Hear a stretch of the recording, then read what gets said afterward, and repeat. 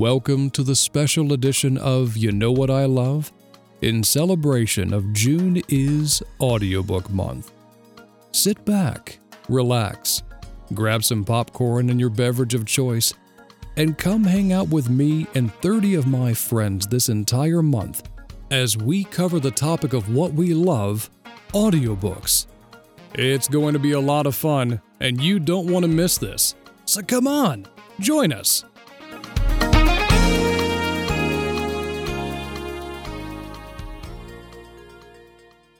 Ladies and gentlemen, welcome back to another episode of You Know What I Love, where the primary focus is on June is Audiobook Month.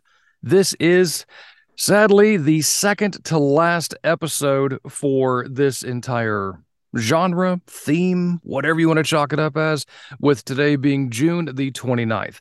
But I am honored to have my next guest on the show because he and I go all the way back to the year 1996. Yes, I'm that old, when I was a sophomore in high school, where I first met this man. He and I met in the theater area, district, realm of living of creativity, if you will.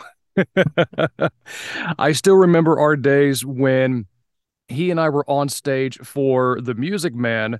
I couldn't tell you what role he played. The name escapes me at the time, but I had probably one of the most pivotal roles in the entire musical. I was the train whistle, and I will never forget that. Ladies and gentlemen, huge round of applause for the amazing Steve Quinn. Steve, thank you so much, sir, for being a part of the show today. James, it is so wonderful to be here. I was Marcellus in Music Man, the third lead, James. Come on. Goodness. Marcellus Wallace. Shapoopy. I know.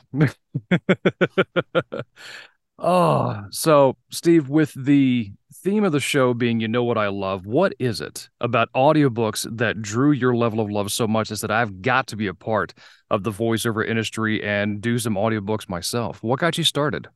Well, what I love about it is that it's all about me, which I'm a big fan of. I get to do everything.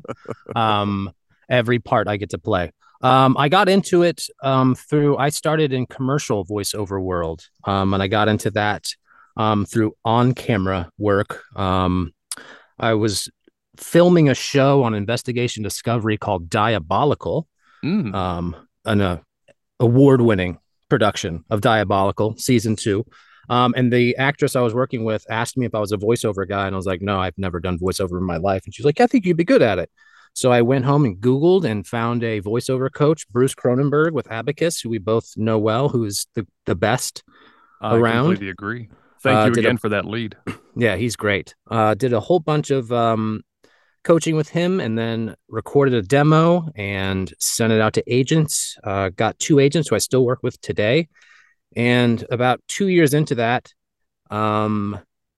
through all the Facebook groups, people were talking about audiobooks. I was like, I've never even listened to an audiobook. So I Googled best audiobook narrators in the world, and Scott Brick was on that list. And then I Googled best Scott Brick book, and Jurassic Park was on that list. I was like, I like Jurassic Park. So I listened to it, and I was like, man, some of this is better than the movie. This is incredible.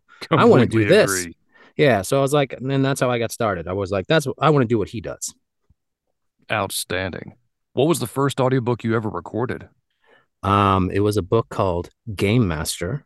Ooh. I got it off ACX. It was a grand total of 2 hours and 8 minutes long. It took me roughly a month to finish. I edited it on Audacity manually. I took out every click and breath by myself by deleting them.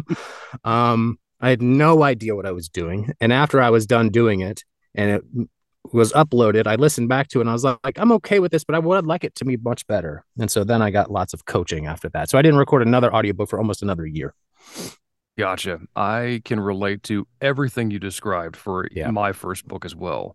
Every click, every breath. Audacity from scratch. It was a train wreck. Yeah, but lots of fun. I had a blast doing it. It was as did I. It was definitely my trial by fire, if you will. Yeah. What is your favorite genre of audiobooks to record or listen to, and why? I like listening to two genres. I like listening to like action stuff. Okay. I like the like Orphan X books are amazing. From I forget the author's name. All the Bourne books. Um, Anything that has to do in the action genre. I think narrating action is so hard to do, and so listening to people do it well is incredible. And then I like nonfiction. I love nonfiction. Gotcha. Fantastic. All right. And Did you last ask but me what not, I like to narrate? I did. Oh, I like to narrate whatever I'm hired to do, but mainly I like um, obviously. But I like narrating first person, like really interpersonal, like literary, like first person fiction, where you can really get into it and just become the person. Um, but I mainly work in romance now under a pseudonym, so Okay. I love doing romance. It's just a blast to do. It's so much fun. Yep, there have been several narrators that I've talked to just this month alone who love doing romance for, myriad of reasons. But the primary one that I come across is that it's a blast to do, just like you said. But two, for the most part, they always end on a happy note. There's always a happily ever after, regardless of the route they took to get there. For sure. I do a lot of like alpha male mafia romance. And so Okay. those guys get to say a lot. I get to put on my deep voice and like be really tough and say really badass stuff about people and like Yeah. threaten to beat people to death. And like that stuff is really, really fun to do because that's not my personality at all. But being like the tough mafia alpha male is a blast. That is awesome. All right, final question for you, Steve. Is there a genre you haven't narrated yet that you'd like to one day? Um, Probably like literary fiction, like high level literary fiction. Um, if that makes sense what I'm saying. It does. Yeah, like just high level literary fiction. Okay, awesome. And why is that?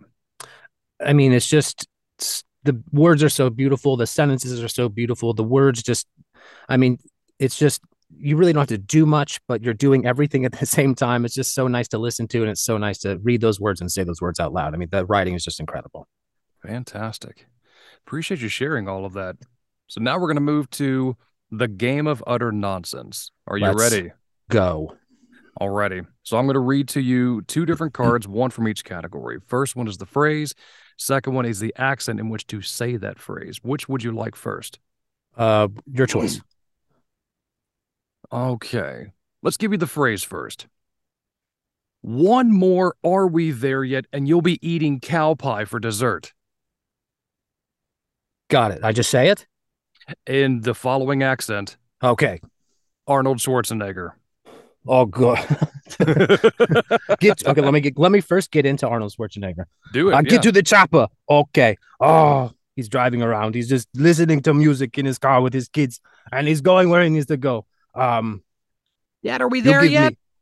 me, you give me one more. Are you there yet? You'll be eating cow pie for dinner. Get to the chopper. Outstanding. That was fantastic. Folks, if you're sitting here listening to us ramble on and invoking memories gone by and all that fun stuff and Arnold Schwarzenegger impersonations, you're thinking to yourself, golly, I got to learn more about this Steve Quinn fella. Better yet, if you're an author and you need Steve, more than just one, but you need him to narrate your book for you, Steve, how can they get a hold of you on social media? My website is stevequinnvo.com. Um, I mean, my Instagram is just Steve Quinn, Okay. just Steve Quinn. All those words, not just Steve Quinn. It is just Steve Quinn.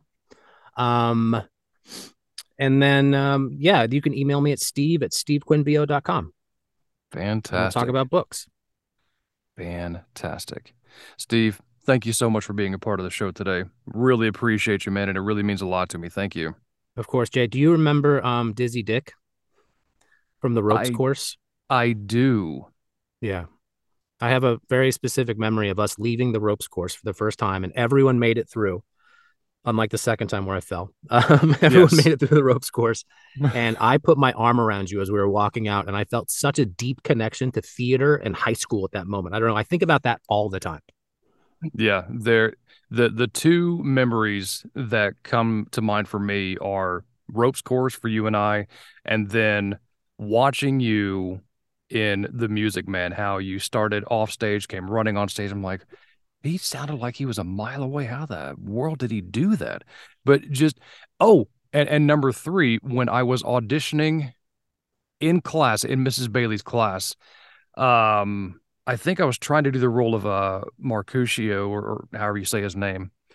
Um, and you were the first one to give me feedback. You're like, okay, you did this great, you did this great, but here are a couple of things to take away from that you need to get better at. And I appreciate you for that. Thank you. Huh.